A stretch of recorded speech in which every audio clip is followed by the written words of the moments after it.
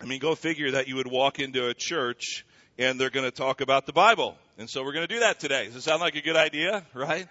Yeah, and so as a reminder to kind of get caught up with where we are, we just finished our a long sermon series on Habakkuk, and I know many of you are sad to see him go. He kind of became like a close friend, and I think we found we had a lot in common with Habakkuk, right? We did, and that's good, so we always want to remember that.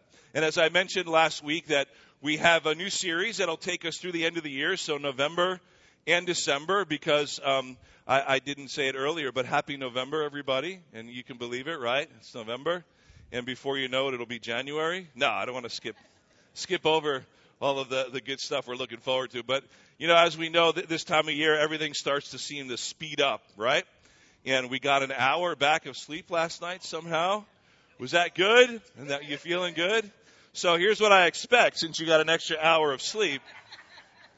I expect wide eyes and, you know, I had this teacher in grade school, my 5th grade teacher.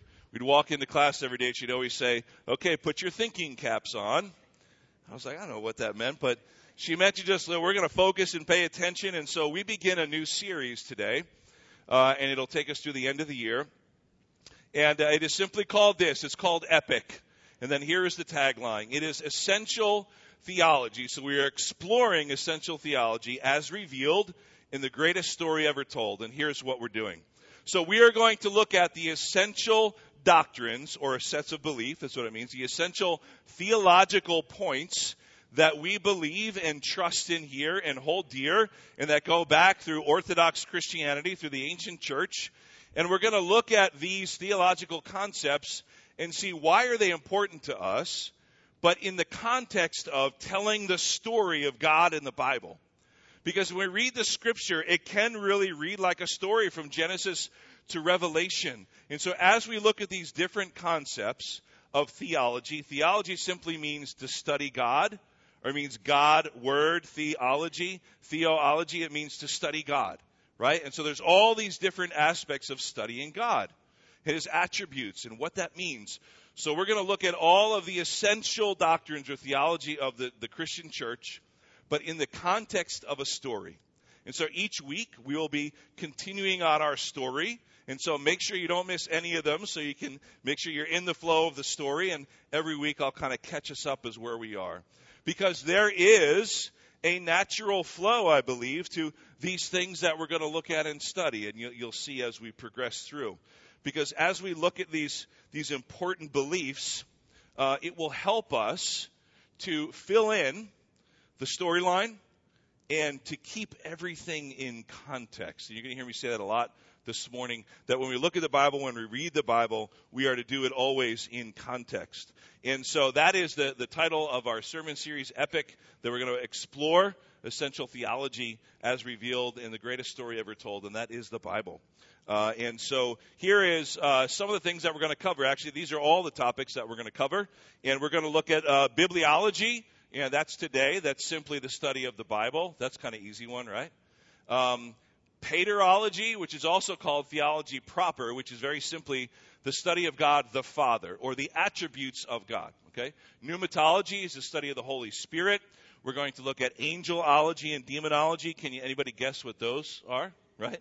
What we're going to look at, because those actually are important. They're not ancillary. Those are important theological concepts. Anthropology, the study of us, of humans, and why God created us, being created in the image of God.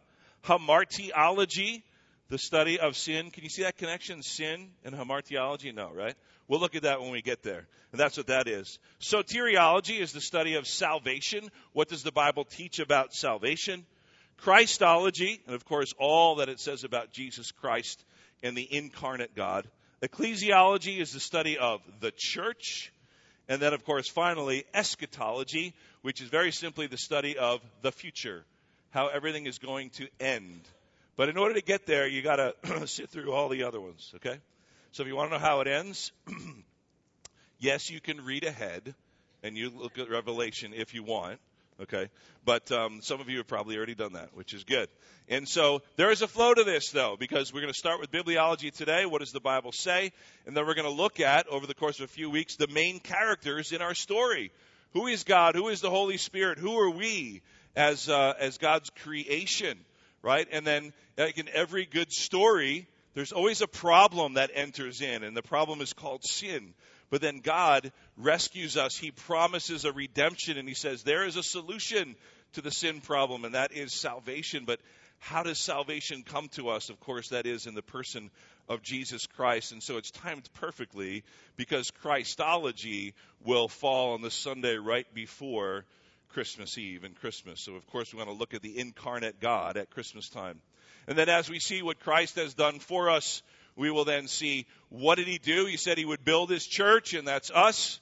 And then, of course, how does it all end? And that's eschatology, all right? Sounds like fun, right? It will be, I promise you, okay? It's going to be fast-moving and fast-paced. So as my teacher used to say, you put your thinking caps on, you drink your extra coffee, and you do all that to come, because we're going to look at a lot. There's going to be a lot of good information. But again, it's all in a context of the story, so we can keep it together and follow along. Does that make sense? All right, so let's dig right in. And so where do we begin? Any good story has the same kind of common elements that any kind of grand epic story that's ever been written really comes from the elements of the Bible, the greatest epic ever told. Would you agree with me on that? So every favorite grand epic movie or novel that you have read has all these elements where everything started out good and there's sort of this perfect scenario, right? And there's usually heroes involved, but then something bad happens. There's an evil villain, right? And then the rest of the story is sort of this battle between good and evil to get restoration back to what was good. And then you see how things happen and the hero rides off into the sunset, right? It all comes from the Bible story. All of those grand epic elements, they come from our Bible. And we're going to look at that and see what those elements look like and how they carry us through all these different theological elements. And so, whenever you're telling a story, where do you begin? Or let's say you're going to see a play, right? The first thing we want to know is, well, who wrote this? Before we even get introduced to all of the characters, we want to know, well, where does this story come from? And so that's why we're going to start with bibliology, the study of the Bible itself. Even before we look at theology proper, which is also called paterology, or just simply the study of God, because everything starts with God, right? For our context, let's start with the Bible. Where did we get it? Who wrote it? And when? How many people did write it? Can we trust it? Is it true? Is it something that we should value and read every day? And what does this mean? I mean, it's an ancient text over thousands of years, and so does it have any application for today? I mean, these are important questions that we ask and that are answered in the study of the Bible, bibliology. All right, does that make sense? So that's some of the questions we're going to look at today, because we talk about great doctrines of the Christian church, of things like inerrancy. Are there any errors in the Bible? Inspiration. Who wrote it, man or God, or both? How about things like interpretation? How do we interpret the Bible? Doesn't everybody just get to interpret it however they want? And what about all the translations? There's all different translations that we hear about. What are those all about? I'm going to answer all those questions today and look at all of that stuff in the context of the story. So what I'd like to do is it's going to take 30 seconds, but I can't promise you that. I'm just kind of throwing that out there. I'm just going to give you a quick overview of the story of the Bible, and then we're going to look at all of those things I mentioned. Wait, let's stop before we even get into the basics of the storyline and the plot line and the characters. Then where did this story even come from? And who's the author? And who wrote it? And what does that mean to us? Because you know what, church? That's where we have to start. Because if we're going to put any faith and trust in what it says, we need to start with, well, who wrote it? Where does it come from? Can we trust it? And then everything else flows from there. See, there's a natural flow to every one of these topics we're going to cover week after week. So, If you read the story of the Bible from Genesis to Revelation, that's the first book to the last book, to the Old Testament and the New Testament, we learn about God who has always been, and then his creation, Adam and Eve. There is sin, there is judgment, there's a promise of a Redeemer. There's Noah and the flood. Remember that story? Abraham, Isaac, and Jacob. God calls Abraham, and then he has sons and a grandson. They go into Egypt due to a famine. They turn out to be slaves in Egypt. Moses comes and rescues them. God sends him. Moses gives them the law. God gives them the law through Moses. He leads them into the promised land. That begins this cycle of disobedience by the Jewish people, this people of Israel, descendants of Abraham, Isaac, and Jacob. And there's this cycle of disobedience, repentance, forgiveness, blessing. There's judges, kings, prophets. There's silence for 400 years. Then there's Jesus, our hero. Then there's disciples and the church, and that's us. Jesus rescues us. He comes back for us. Then there's a great time of tribulation and trouble. Then Jesus finally returns to earth as judge and sets up his kingdom. And he sets it up for a final battle and then ushers us into eternity. That's the whole story from beginning to end. There's so much we can't cover, of course. But let's look at some important topics this morning. So, the study of the Bible, Bibliology, there are 66 books in your Bible, if you did not know that, divided into the Old Testament and the New Testament, but it is one cohesive story. You need the Old Testament to understand the New Testament, so we don't neglect either. It was written by about 40 different authors, most of whom did not know each other. 40 different people writing these books. They didn't know each other. Over the span of about 1,500 years. You ever consider that? The Bible that you read, hopefully you read it every day, was written over about a 1,500-year period. That's a long time, isn't it? I mean, we think about like the history of our country. We've been around for a few hundred years. This is 1,500 years that these books were written. It was written in different environments. All those 40 writers, they're written by people in different environments from different walks of life. Like some of them were fishermen and some of them were kings and leaders and wise people. There's history in the Bible. There's poetry. There's law. There's biographies. There's prophecy. There's a lot in there, isn't it? It's not just one kind of literature, all different kinds of literature, and that's how it's actually compiled. You ever think about that? The Bible, in many ways, I mean, it's chronological in a bigger picture, but it's really not laid out chronologically in how the stories and how the Bible books were written or how they play out in the chronological history of time. But they are basically grouped by kinds of literature. So there is the law, the first 5 books of the Bible, the Pentateuch it's called, right? Genesis, Exodus, Leviticus, Numbers, Deuteronomy. Moses wrote that, and on and on. So there's the law, there's the prophets, there's the poetry of the Psalms, and there's wisdom of the Proverbs. Then, of course, we have the Gospels in the New Testament. That's like a biography of Jesus, right? And then we see there's some history, Acts. We went through the book of Acts as a church, the history of the church. And there's all those writings of Paul and the other disciples and apostles to kind of fill us in on where we are and what's our mission, church. See, and then there's Revelation, which ties together some of the books of the Old Testament and says this is how it's all going to play out. It's got a beginning and a middle and an end, and there's so much in there. But there is one harmonious message through it all. So the first issue that I want to look at, the first key doctrine, which is really like set of beliefs, that's what doctrine really means, of the Christian faith about the Bible and some important considerations regarding our use of it. The first thing I want to look at is inspiration. It's a great place to start. What does it mean, church, when you hear those words, the Bible is the inspired Word of God? You ever stop to think about that? What does it mean and why is it important? It simply means, that word inspiration, it means breathed out by God. So we know that there were men that wrote it down, but we say it was inspired by God. This Word of God, the Bible, did not come from the minds of men, but it originated with God. And then God moved or inspired the people to write it. And why is that highly significant? Because therefore the inspiration will then lead into this idea of it being inerrant or infallible, which means there's no errors. We'll get to that in a minute. Because if God actually wrote it and God is perfect, then wouldn't that mean his word is perfect? And then if it's perfect and it's written by a perfect God, then it should have authority in our lives. And see, there's a flow. It's sort of a domino effect. So we start with inspiration. God divinely influenced the human authors of Scripture in such a way that what they wrote was the very word of God. So yes, people like the Apostle Paul or like the prophets or Moses from the Old Testament, they wrote it down. But God inspired them. And that's highly important, highly significant.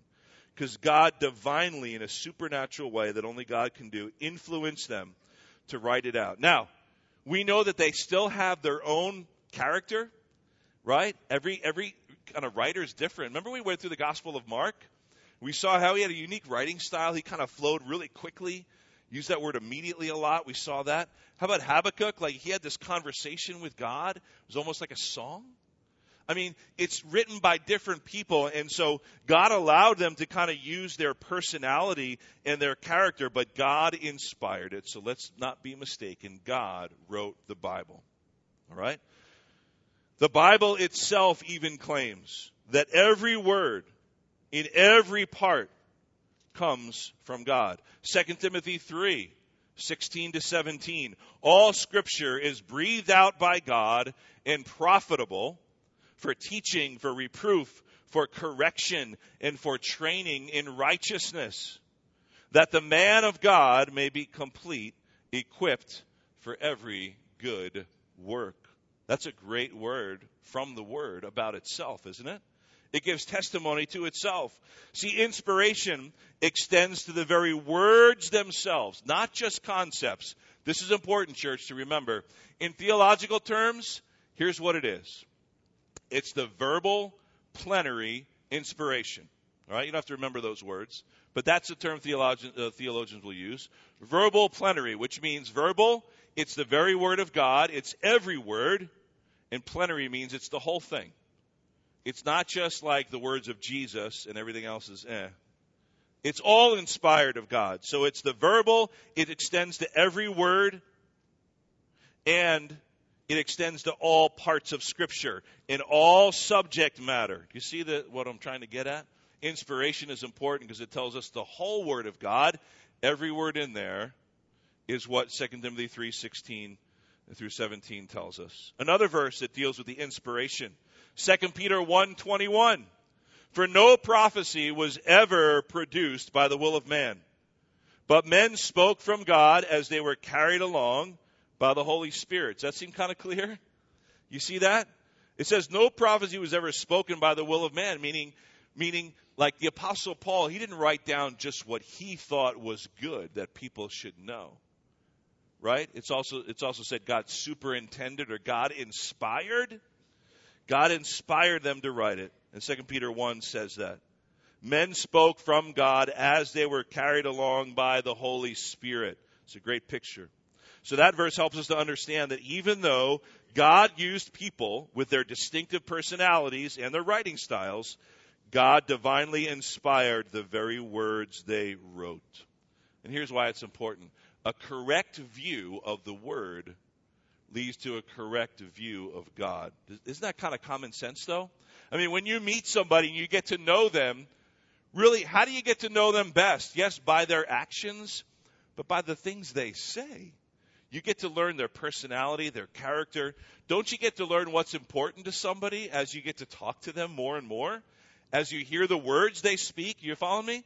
So that's why we say the very word of God, the words he spoke, are inspired, and therefore we recognize how important that is, because if we are to have a correct view of God, the God of the universe, we need to have a correct view of his word. You see that? It's really important. So how we treat the Word of God will inevitably and invariably influence what we think of God. So if you think the Bible is kind of just some ancient text that's not really applicable today and written by men and it's full of errors and all that, then what kind of view of God are you going to have? Not a very high one, right? Well, that's why we say that we are to have a high view of the Word of God, because it's His very Word. So if God is perfect, then His Word is perfect, and therefore we can trust it. Because God is all-powerful, all-knowing, and completely perfect, His Word will, by its very nature, have the same characteristics. You follow me? Okay, we're going to keep this in the context, and we're going to keep moving, church, because this is important. We're talking all about the Bible. This is where our story comes from. Before we get to meet all the characters and we look at God Himself and Jesus and the Holy Spirit and us and angels and demons, and then the problem of sin and salvation and the church, and then the end times, we have to say, wait, where does it all come from? How do we know these things? Are there just some books floating around that we say, well, I guess we get it from all these different ideas? You see, church, that's what happens in a pluralistic, relativistic society, isn't it? People just say, I kind of like these things from the Bible. I'll take that. And I like stuff from these other religions, or I like what my friend Bob says, so I'm going to add that to my kind of my faith system. And therefore, I put it all together. And yep, me and God, we're good. I got it figured out. But what we're saying is the Word of God that we have, that's been passed down to us, which we're going to look at in a second, it's not just somebody's writing about God. It's the actual Word of God. Can we just sit on that for a second? It's the actual Word of God. And if we believe that it's inspired, that it is the Word of God, then everything flows from that. I can get an amen from somebody, right? Thank you, brother. I know. Thank you. Okay, let's keep moving. So, we know we're talking about inspiration. That's an important doctrine of the Christian church, that God inspired the writers. Okay, so it's the very Word of God. Number two, how about inerrancy or infallibility? Those fancy words simply mean this. We believe that the Bible has no errors. Infallible, which means there's no errors, no mistakes. But here is a very clear distinction, okay? In that second line there. No errors in the original manuscripts only. Let's park there for a second. And you'll see it in our statement of faith, and most churches, they should have this. Because what we're saying is this, church. We'll talk about this for a second. That the idea of inerrancy, that there's actually no flaws, no errors whatsoever, only applies to what we call the original autographs or the original manuscripts. So just picture it. That point in time, when God inspired Paul to write the book of Romans, that very first copy of parchment, whatever he wrote it on, right, as he was writing, and it said in 2 Peter that the Holy Spirit moved him to do it, that original document, which we no longer have, that is perfect. It is inerrant and infallible. That's why we say in the original manuscripts only. Because what happens after that very first copy? Then what happens? How do we get our copies today? People copy it. Scribes. You've heard about them, right? Scribes of the Old Testament, people in the New Testament, over thousands of years, thousands of people, humans, and we're not perfect, right? I dare say raise your hand if you're perfect, right? I have to do that. So there are going to be what we call scribal errors, or errors from being copied, okay? So that's why we can only say that the Bible doesn't give that idea of inerrancy or infallibility to every single translation or every single copy. It's the original manuscript as God intended it. Because after that, it's just been copied. It's been copied. But here's the thing. 99% of the manuscripts that we have, the ancient texts that point us back to those original ones, like the copies and the copies of the copies, they all, 99% of them, agree. Which means that those copies of the Scripture that we have from scribes, from monks, from rabbis, from, let's say, the 15th century, like the 1400s, those manuscripts agree with those from the 3rd century, going back 1,200 years. Do you see that? That means that they agree. So the only kind of differences that we know of, archaeologists, those that study, bibliologists that study this, that look at the ancient texts and all those that are found, remember the Dead Sea Scrolls help to kind of put an exclamation point on this as well. The idea is that there's only minor differences. They're not errors. And let's make that distinction. And you know what the differences normally are? Punctuation. minor grammatical things, word order, things out of order, those things happen when fallible humans make copies. Do you ever sort of play that telephone game? You know, where you say something and it gets down the line, it's a completely different story. That didn't happen with the Bible, but there's little minor differences, not errors. And so here's what's important about that. No important theological issue or matter of faith is different. In all of the copies and copies and copies that we have of the original manuscripts, 99% of that agree, and that other 1% are minor differences, punctuation, grammar, word order, things like that. So it does not change what we know about Jesus, that we are saved by grace through faith. All of the important theological matters of Scripture are intact and do not lose any of its meaning or value or importance. Are you with me? That's a really important doctrine of the Christian church. And even if there's any seemingly difficult discrepancies, if you go online, you start searching this stuff, right, which you probably have at some point, people put all kinds of stuff on there. You know, it's very possible that if there's any kind of discrepancy, not error, remember, not error, because we're saying it's inerrant and infallible, any kind of discrepancy, perhaps we just haven't come across the solution yet. I'll give you an example. I think it was back in the early part of the 20th century, maybe the early 1900s, maybe a little bit earlier than that. There were people that would say, well, the Bible has an error because in the Old Testament it talks about this group of people, the Hittites. You ever read the Old Testament and learn about the Hittites? They're the Hittites, the Amorites, and the Amalekites, and all the ites, right? And so, for a longest time, we had no archaeological evidence of this people called the Hittites ever. And so, for a long time, people would look at that and say, well, the Bible is wrong, and then the whole thing is wrong, we'll throw it out. There's no such thing as the people of the Hittites. But then it was either in the late 1800s or early 1900s, guess what archaeologists found? They found evidence, a little bit of this group of people called the Hittites. All of a sudden, they discovered cities and scrolls and manuscripts, and all of a sudden, they're like, yeah, there was this great people group called the Hittites. You see, so it's not like all the evidence was given just at once. Sometimes these things we discover. How about the Dead Sea Scrolls? The Dead Sea Scrolls really showed us in its accuracy how all the manuscripts that we've had from like the 300s, like just a couple hundred years after Christ, like the copies of the friends of Jesus and his disciples and their copies, they all agree. Isn't that great? That's why the Dead Sea Scrolls was such a big thing. Because they found these ancient manuscripts that were protected. They said, look, this matches with what we thought about 1,000 years ago and even beyond that. It all matches up.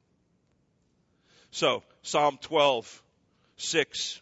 The words of the Lord are pure words, like silver refined in a furnace on the ground, purified 7 times. Psalm 19:7. The law of the Lord is perfect. Proverbs 30, every word of God proves true. Psalm 119:89, forever, O Lord, your word is firmly fixed in the heavens. That means it's eternal. The word of God will always stand true this side of heaven and into eternity. That's why we can believe it, see? And so therefore we have these Psalms and Proverbs that speak to it as well. But we know that even just like practically speaking, all of the ancient manuscripts that have been discovered over the past 2,000 years and beyond, they all agree. And any minor differences are because scribes, maybe they put a word in a different spot, or they put maybe a comma instead of a period. None of it ever changes those important matters of theology and faith and practice. Really important that we understand that. So, we believe that the Bible is inspired. It's the very Word of God. That it is inerrant and infallible in the original manuscripts only. But yet we can still trust what you have in your lap today or on your laptop, right? Either way, you can trust it. It's all perfect. And we say the whole thing. Plenary. Remember, we used that word before, the whole thing. Why? Because what we're saying is it's not just the words of Jesus or the Gospels that are perfect and true and trustworthy. It's also the history in the book of Acts or the law back in the Old Testament. We're saying it's all inspired by God and it's all infallible. Okay? Because if God is perfect, then his word would also be. What's the implication for us? We take it all as a whole. So many times, church, we do it as well. We read something in the Bible, we say, I don't like that. That doesn't sit well with me. There's got to be something wrong with that. And then we don't try to apply it or incorporate it into our lives. We're saying we take the whole counsel of God, the whole Word of God, all the history, all of the poetry, all of the biography, all of that. Genesis to Revelation. It's all the Word of God. We cannot pick and choose. And if it's infallible and there's no error in it all, then we have to heed it all. Didn't James tell us to be not just hearers of the word, but what? Doers of the word. And therefore it has authority in our lives. Because if it's inspired and it's inerrant, then of course it is supposed to have authority in our lives. The Bible is to have greater authority than any human authority, any human tradition, or any human opinion. You see that? The Bible in our lives, church, as Christians, is to have greater place of authority than any human authority, human tradition, or human opinion. Back in the Reformation in the 1500s, we did a whole series on that. We got this great term, sola scriptura. Did you ever hear that? That means Scripture alone. The Bible alone is our sole rule of authority on matters of faith and practice. See that? Sola scriptura. Remember Martin Luther? Martin Luther and the Great Reformation. We're going to talk about that more in a minute. And so that's what we get. So the inspiration leads to this idea of inerrancy, this belief. And then, of course, it leads to authority. Now, how about the canon? How about we talk about that? The canon of Scripture. Did you ever hear about that? What is the canon? It simply means what we're saying is the 66 books of the Bible, Old Testament, New Testament, that it is the canon of Scripture. It is all the Scripture that God wanted us to have.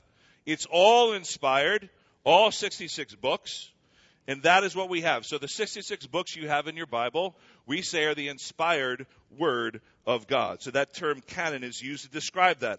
All the books that are divinely inspired and therefore belong in the Bible are the only authority in matters of faith and practice. Okay? How did we get it? How do we get it? How do we get those 66 books? All right? So it was a process conducted first, of course, by Jewish rabbis and scholars. Doesn't the Old Testament come first? So way back when, thousands of years ago, the Jewish rabbis and scholars, they held the Word of God in high esteem. And so they went to great lengths to protect it and to copy it perfectly. All right? So then, of course, later by the early Christians, they did the same thing. But ultimately, church, it was God who decided what books belonged in the Bible canon. This is important. Please listen to this. A book of Scripture belonged in the canon from the moment God inspired its writing. So we're not saying that just men decided what's in it, because that's a big problem that many unbelievers have, right? Like, who decided that this gets in there? Well, we say God decided. If God inspired it, we know God decided about these 66 books, and then he just inspired the men. He moved the people, the early church fathers, the early Jewish rabbis, to discover what he already knew. That's what God does with us, doesn't it? Doesn't he have a plan already? God doesn't wait for us to make a plan and say, oh, that sounds good. Yeah, I should have thought of that. God's already working. Didn't we learn that from Habakkuk? He's already in the work, so God was inspiring it before he even gave Paul the pen to write it. We say that God decided what books belong in the Bible. It was simply a matter of God convincing his human followers which books should be included. So he worked through church leaders and councils. If you look at church history, you're going to read a lot about different councils. The Council of Laodicea, the Council of Nicaea, the Council of Trent. All these different councils, you know what they were? They were groups of Christian leaders that got together in the early days of the church, right? First century, second century, third century, to say, wait, which books are inspired and infallible? And there was some criteria that they used. So these early church councils, they had to determine this, but God was leading them every step of the way. So the Old Testament, of course, already determined by the Jewish rabbis. How about the New Testament councils? There was one in AD 170, one in AD 363, and finally one in AD 397. So about the year 400 AD, we had the Bible as you see it now. That's how far back it goes, if you didn't know. And I think that's important, right? Lots of historical data. Early church leaders, that were disciples of the apostles recognized the books. Let me give you some criteria, church. This is important. So, how did these early church leaders and the rabbis before them for the Old Testament, how did they decide? Like, what were their qualifications? When there were all these letters written by people, oh, I knew Jesus, I saw Jesus, I know the Apostle Paul. How did they decide which ones go in the book? Remember, God decided first.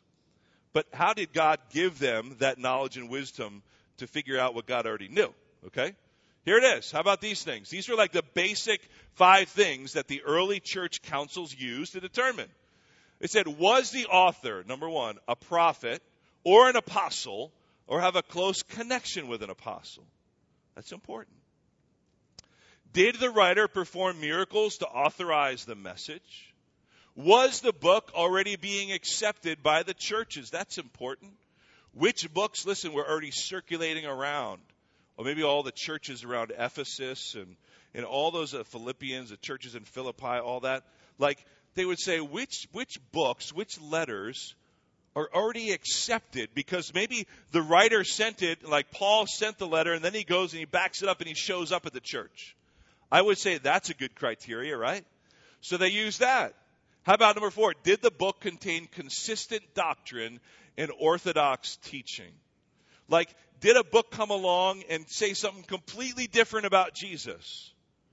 Well, if all these other books were saying this, and these are all these are all protected and these are all authorized, and this one is saying something different, then this is outside of inspired word. And finally, did the book reveal the supernatural work of the Holy Spirit?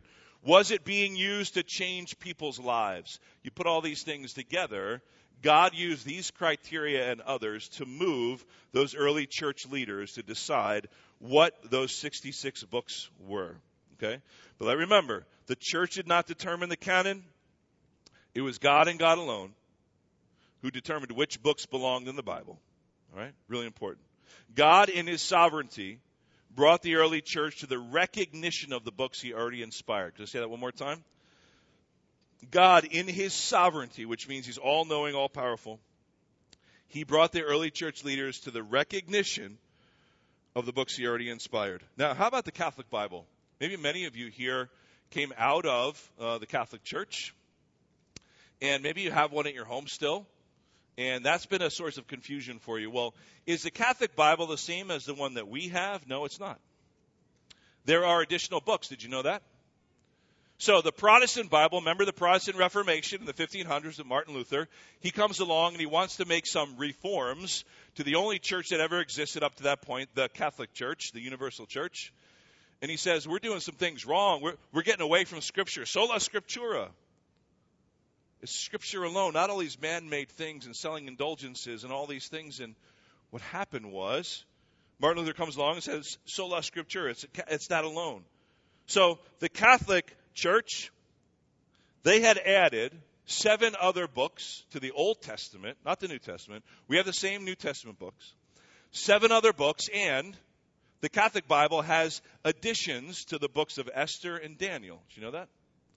There's this edition of Daniel, I think it's called Bell and the Dragon. But here's what we say, church. From Martin Luther going forward, we say these books are not inspired. Why? Because they do not pass the test of that other criteria. Okay? There may be some things you can learn. Book of like the Maccabees. You ever hear about that? For a second, Maccabees. We call that the Apocrypha. Apocrypha means secret writing, hidden writing, writing that is not part of the canon. The Catholic Bible has it in there. So we're saying that the Bible that we are talking about is the Protestant Bible, and starting from the 1500s, that does not include those additional 7 books, because they were never agreed upon by the council. The early church leaders, right after Christ's death, those first generations, went through that criteria. They said, these books do not measure up, and we are not going to include them. Hey, we can read them and maybe learn some history and things, but they're not inspired. Do you see the major difference? So therefore, if it's not inspired, then we do not look to them as an authority on the matter of faith and how we practice that faith. Really important. Okay? So they have 7 extra books to the Old Testament called the Apocrypha.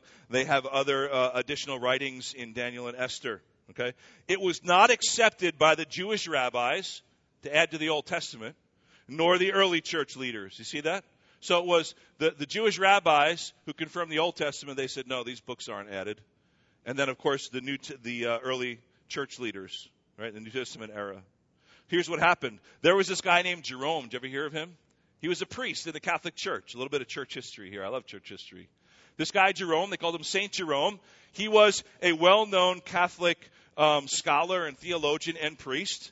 And so Rome, being the head of the Catholic Church at the time, said, Jerome, you're our guy. We want you to translate the Bible into Latin because we want to do all our masses in Latin. That's called the Latin Vulgate. That word vulgar, vulgate, it's like common language. We want you to transfer it. We want you to translate it into Latin. Yeah, because everybody spoke Latin? I don't know. Anyway, that's what Jerome did. And he was under great pressure by the Roman leaders and authorities. And they said, you know what, we want those extra books in there. But do you know that Jerome himself told the leaders in Rome, I don't think they qualify as inspired scripture. And Rome said, put it in anyway. So he was under their authority, so he did. And so the Catholic Bible that exists today, it comes directly from that Latin Vulgate, which was translated by this guy Jerome into Latin, okay, from the original Hebrew languages. And so it includes these other books. And so that's important because many of us, or maybe your friends, come out of the Catholic faith or go to the Catholic Church. And so if they ever ask you, you know, yes, there is a difference. And it's an important difference. And here's then where I go with that. We also say the canon, or these 66 books, is a closed canon. Did you ever hear that? That's an important doctrine of the church, too. We say it's closed, which means there's no new revelation from God. We are not going to now discover a new book, right, and say, okay, now there's 67 books. Because God has already decided, right after the death of Christ, when all the books are written, when Revelation was finally written by the Apostle John, we say that the canon is now closed. Well, but Pastor, what if archaeologists discover something? We say, well, it is not inspired because we believe it's not going to fill all those criteria because God would have put it in there already. That canon is closed. Let me share a scripture with you, right? And that's important. Jude 1:3. I think there's only one chapter, but anyway, Jude 3, verse 3. Beloved, did you ever read the book of Jude? Here's what it says. Beloved, although I was very eager to write to you about our common salvation, I found it necessary to write appealing to you to contend for the faith that was once for all delivered to the saints. Jude is one of the last books of the Bible written before Revelation. Actually, it comes in the Bible before Revelation, doesn't it? Jude and Revelation. And so right here in Jude, Jude is saying, hey, we need to contend to this faith. The faith means everything written and given by God. That's what that word there means, faith. That was given to us once and for all. So what are the application of that and the implications for us?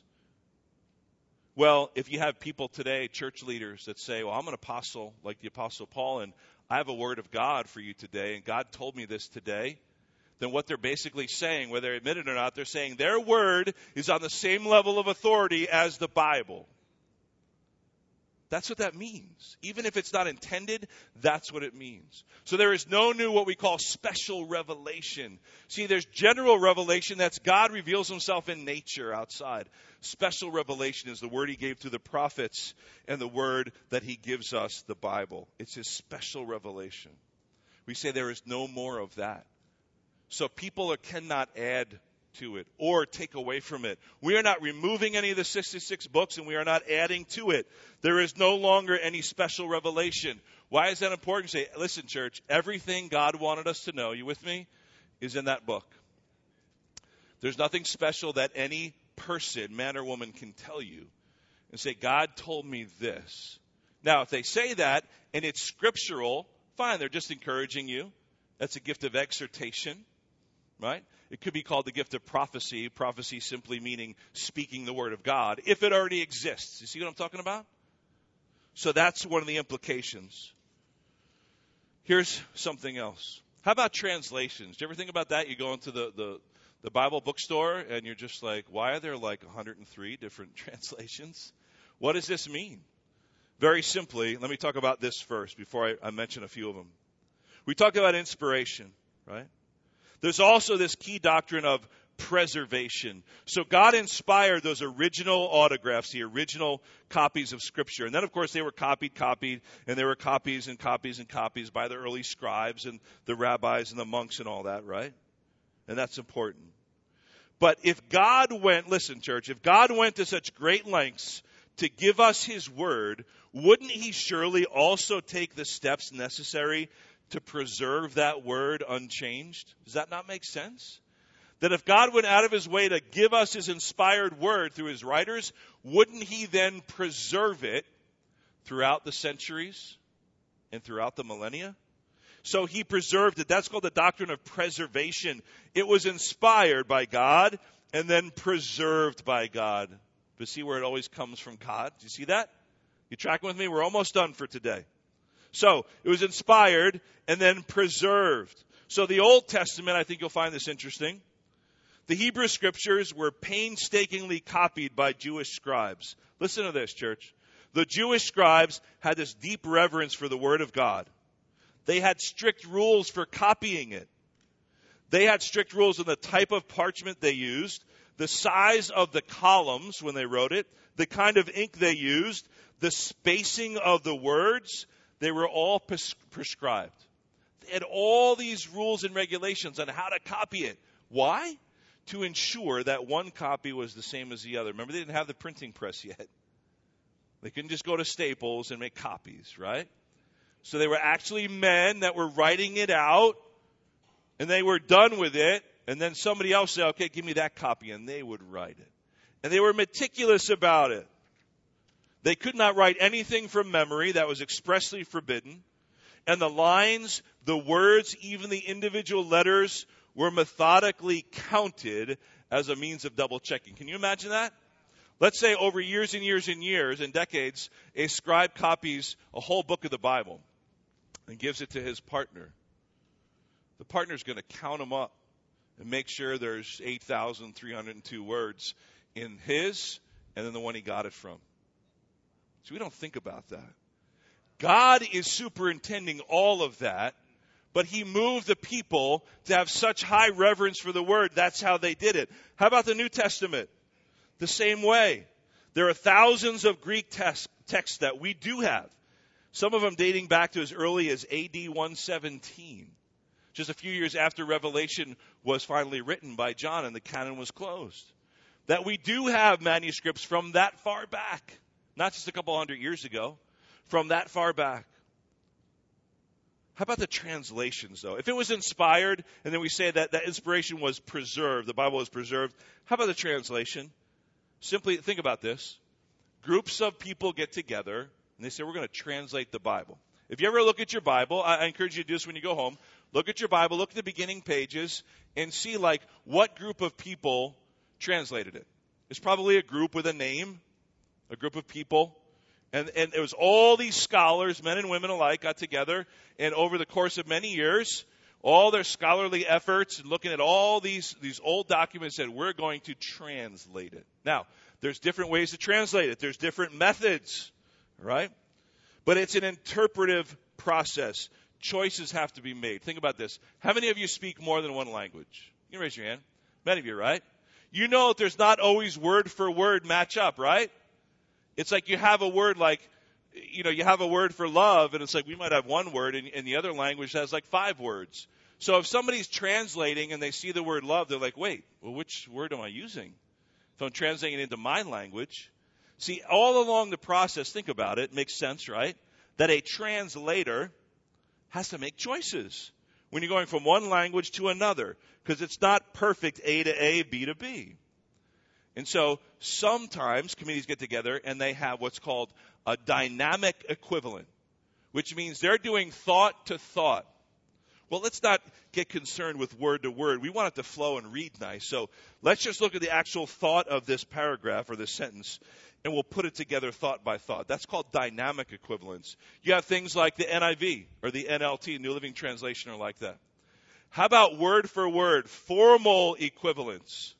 Not thought to thought, word to word, where it's really all about getting the words right. Even if it reads a little choppy, we're going to make sure that we are going word for word. So that would be versions like the King James Version, the New King James, the ESV, which we use here often, the NASB, which I highly recommend. The NASB is great for studying. It doesn't read as smoothly as the ESV, but still, it was translated with that method in mind, that it was word for word. See the importance? And then you have translations which aren't a translation at all, like the Message, which is a paraphrase. Did you know that? The Message, written by Eugene Peterson, which can be very helpful in devotionals. It is not a translation of the Bible. It's a paraphrase made by one person. All the other translations are made by dozens and dozens of scholars that get together and they have accountability. When you have one person doing it, there's no accountability. So we can't say that's a translation. It's a paraphrase. There's nothing wrong with that. Just recognize how you're using it in your studies. Does that make sense? That's really important because it can be very beautiful and it'd be great to help us in our devotional times. But if you're trying to study a passage of Scripture, do not use paraphrased wordings. Okay? There's many translations out there.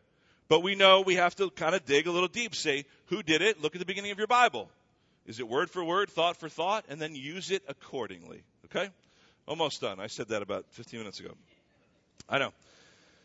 But this is important stuff, church. I am almost done here. I'm going to end with these verses from Nehemiah, which I think would be a great way to end.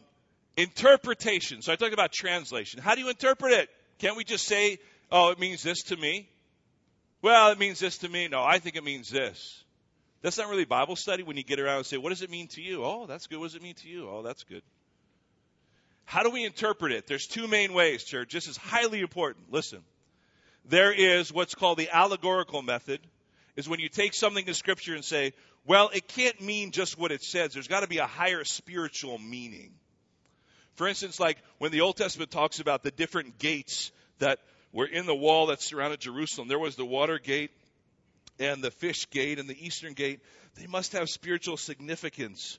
Maybe the fish gate was the one that's significant of how we should go and evangelize, because we're called to be fishers of men.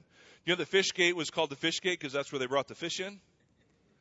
Okay, so we're not going to read spiritual things into things that aren't there. That's allegorizing it. It's taking something and saying it must have a higher spiritual meaning. Or there's the other one, which is the literal, grammatical, historical method, or we just call it the plain method. Believing that the Bible was written, God is not the author of confusion. He wrote it so we would understand it. And if it says it, it means it. In a literal sense, in the grammatical sense, in the historical sense. So if it says it there, we're going to take it at its word. And you know what? Church, if you remember nothing else, can you remember this? That makes all the difference. We believe it's inspired. We have to start with that. It's infallible in the original autographs. It's got authority. How you interpret it makes all the difference. And you have to have what's called a consistent hermeneutic. There's another theological word. Hermeneutic means how you're interpreting the Bible, simply, okay? And so, how are you interpreting it? Are you taking it literally? This is what God said, and we're going to do this? Or is it more figurative or allegorical, like, well, I must have some other meaning? Because if you're consistent in one or the other, what's going to happen is it's going to take you down a road that was not meant to be. Now, I would say most evangelicals today, most Christian churches, they stick mostly to the literal rendering. But when it comes to things like prophecy, like what's going to happen in the end, or even something significant like the Abrahamic covenant, then they start to allegorize and say, well, that can't really mean like it's still true. Or the revelation, like 1,000 years, it probably just means a long time. See, so what a lot of Christians will do, a lot of scholars do, they'll say, we're going to take it all literal except like this part, because that doesn't make sense. So that's got to have some kind of spiritual, like symbolic meaning. But what I believe in, church, and what we believe here, what you're going to hear me preach, is a consistent literal hermeneutic, which means from Genesis to Revelation, it's literal. And so I believe if you're consistent, then you're going to come like a domino effect. You're going to come to certain understandings, and you're going to see that flow throughout our story. Okay? How to read it? You read it as a story, but read it in context. You study the Bible. Know where what you're reading fits into the story. Don't ever separate the Word of God from God. Let's say that again. Don't ever separate His Word from Him, the one who said it and wrote it. Let's not separate the two. It's His words. A correct view of Scripture leads to a correct view of God. Where to start? If you've never read the Bible, you start anywhere and God will use it. I have some suggestions. In the Old Testament, start at the beginning, Genesis and Exodus. You get so much of the backstory. Read Genesis and Exodus. When you go to the New Testament, read the Gospel of John. John talks so much about salvation by grace through faith. It talks so much about salvation, where that comes from. There's so much in there. Start with the Gospel of John. How about the book of Acts to get a little bit of history of the church? And maybe Ephesians. Ephesians is sort of a smaller version of Romans. Paul talks about all his theological importance. Some good ideas. One quick thing about the interpretation. I talked about literal, grammatical, talked about allegorical. Do you know that there were these two churches, these two schools of thought way back in the day, just right after, like during the time of the apostles, Paul and Barnabas. Remember we went through the book of Acts and there was this church of Antioch? The church of Antioch is like where Paul and Barnabas started their missionary journeys. Well, that had all the apostolic authority because the apostles were teaching there. You know what they taught? We know from historical records. The literal translation of the Bible. And for about 200-300 years, that's what ruled. And then at about the 400s or so, there was another school of thought that started, actual schools in Alexandria, Egypt, the top of Egypt. There's a great library there, the Alexandrian Library. It burned down years later, but that teaching there, they taught the allegorical method. And there was a guy named Augustine. Did you ever hear of him? He wrote a book called The City of God, very famous book. And that was the first one that really started to espouse that. He came out of that Alexandrian school. And unfortunately, that happened for about 1,000 years, a little bit more. And you know who came along in about the 1500s? Martin Luther. And God used him to say, wait, I think we've gotten off track. You know, they called it the Dark Ages for a reason, many reasons. And he started to get it back on track. Let's take the literal interpretation. Now, he didn't interpret all of it literally, so we're sort of still reforming in that sense. But see, that's important to know your church history and understand where all that comes from. So, it was all put together by God, inspired by Him. And here is this passage I'm going to leave with you from Nehemiah. It's a long passage. I'll read it quick, but can I just tell you why this is important? Nehemiah chapter 8. Go back and read it sometime. I'm going to give you a few of the verses. If you remember from the history of the people, the Jewish people, you remember this cycle I talked about? And this is the last thing. Just give me 2 more minutes of your time, church. We're all hungry. I'm hungry too. There's soup today. There's sandwiches. It's good, right? We need that spiritual food. Here's the home stretch. So you remember the people of Israel, they had this terrible cycle where they were disobedient to God, and then God judged them. They cried out. They repented, and God forgave them, and the cycle happened over and over. Remember? So you remember what happened? The kingdom got divided. There was the northern kingdom of Israel, the southern kingdom of Judah. That's where Habakkuk was writing out of, the southern kingdom of Judah. They both sets of the kingdoms got taken into exile. The northern kingdom of Israel by the Assyrians, and then about 100, 200 years later, not too much longer, the southern kingdom of Judah, 2 tribes, were taken in exile by the big bad Babylonians. We talked about that in Habakkuk, right? So, of course, after being in exile for about 70 years, they were called back to their homeland. And God orchestrated everything so they could do that. Do you remember Nehemiah was called back to start building? Do you remember that? And building the wall and rebuilding the temple and the city of Jerusalem. Then there was this guy named Ezra. There's a book, Ezra, Nehemiah. A lot of scholars think it's all one book because they go together. Ezra came in. Ezra was a priest. A priest like a Jewish rabbi, that kind of priest, okay? This is way back then. And here's what it says about Nehemiah. When they finally got back into their land, can you imagine being away from their homeland, Jerusalem, for so long? You know what? They were craving the Word of God because they hadn't had it. So here's what it said, Nehemiah 8. This is when they came back. All the people gathered as one into the square before the water gate. And just follow along. They told Ezra the scribe to bring the book of the law of Moses. That's the Bible they had at the time. That the Lord had commanded Israel. So, Ezra, the priest, he brought that law before the assembly, both men and women, all who could understand, on the first day of the 7th month. He read from it facing the square from early morning till midday. That's about 6 hours he read the Bible. Okay, 6 hours. In the presence of the men and women, all those who could understand, and the ears of all the people were attentive to the book of the law. They didn't have the book of the law for so many years, and now they're listening for 6 hours. And Ezra opened the book in the sight of all the people. He was above all the people. He was on a platform. He opened it. All the people stood. So they all stood up when he started reading the Bible. They couldn't wait to hear it. And Ezra blessed the Lord, the great God, and all the people answered, Amen and Amen, lifting up their hands. And then they bowed their heads and worshiped the Lord with their faces to the ground. Later on in verse 13, on the second day, the heads of fathers' houses of all the people, with the priests and the Levites, they came together to Ezra in order to study the words of the law. And they found it written in the law that the Lord had commanded by Moses that all the people of Israel should dwell in booths during the feast of the 7th month, that they should proclaim it and publish it in all their towns in Jerusalem. Go to the hills and bring branches of olive and wild olives and myrtle and palm and other leafy trees and make booths, as it is written. So the people went out and brought them and made booths for themselves. Why do I read that obscure passage? Church, they didn't have the Bible. They didn't have the Word of God. And they truly, truly desired it. So much so that they stood for 6 hours and they listened to it read. And they came, and here's the thing. They came back the next day and they said, can you teach us some more? They said, we heard, we read in there something about building booths. Let's do that. You know what that means, church? It means they heard of the Word of God and they were called to action. See, that's what we're called to do. We don't just say, oh, these are good facts about how that we got the Bible. It's all important because it is to move us to action.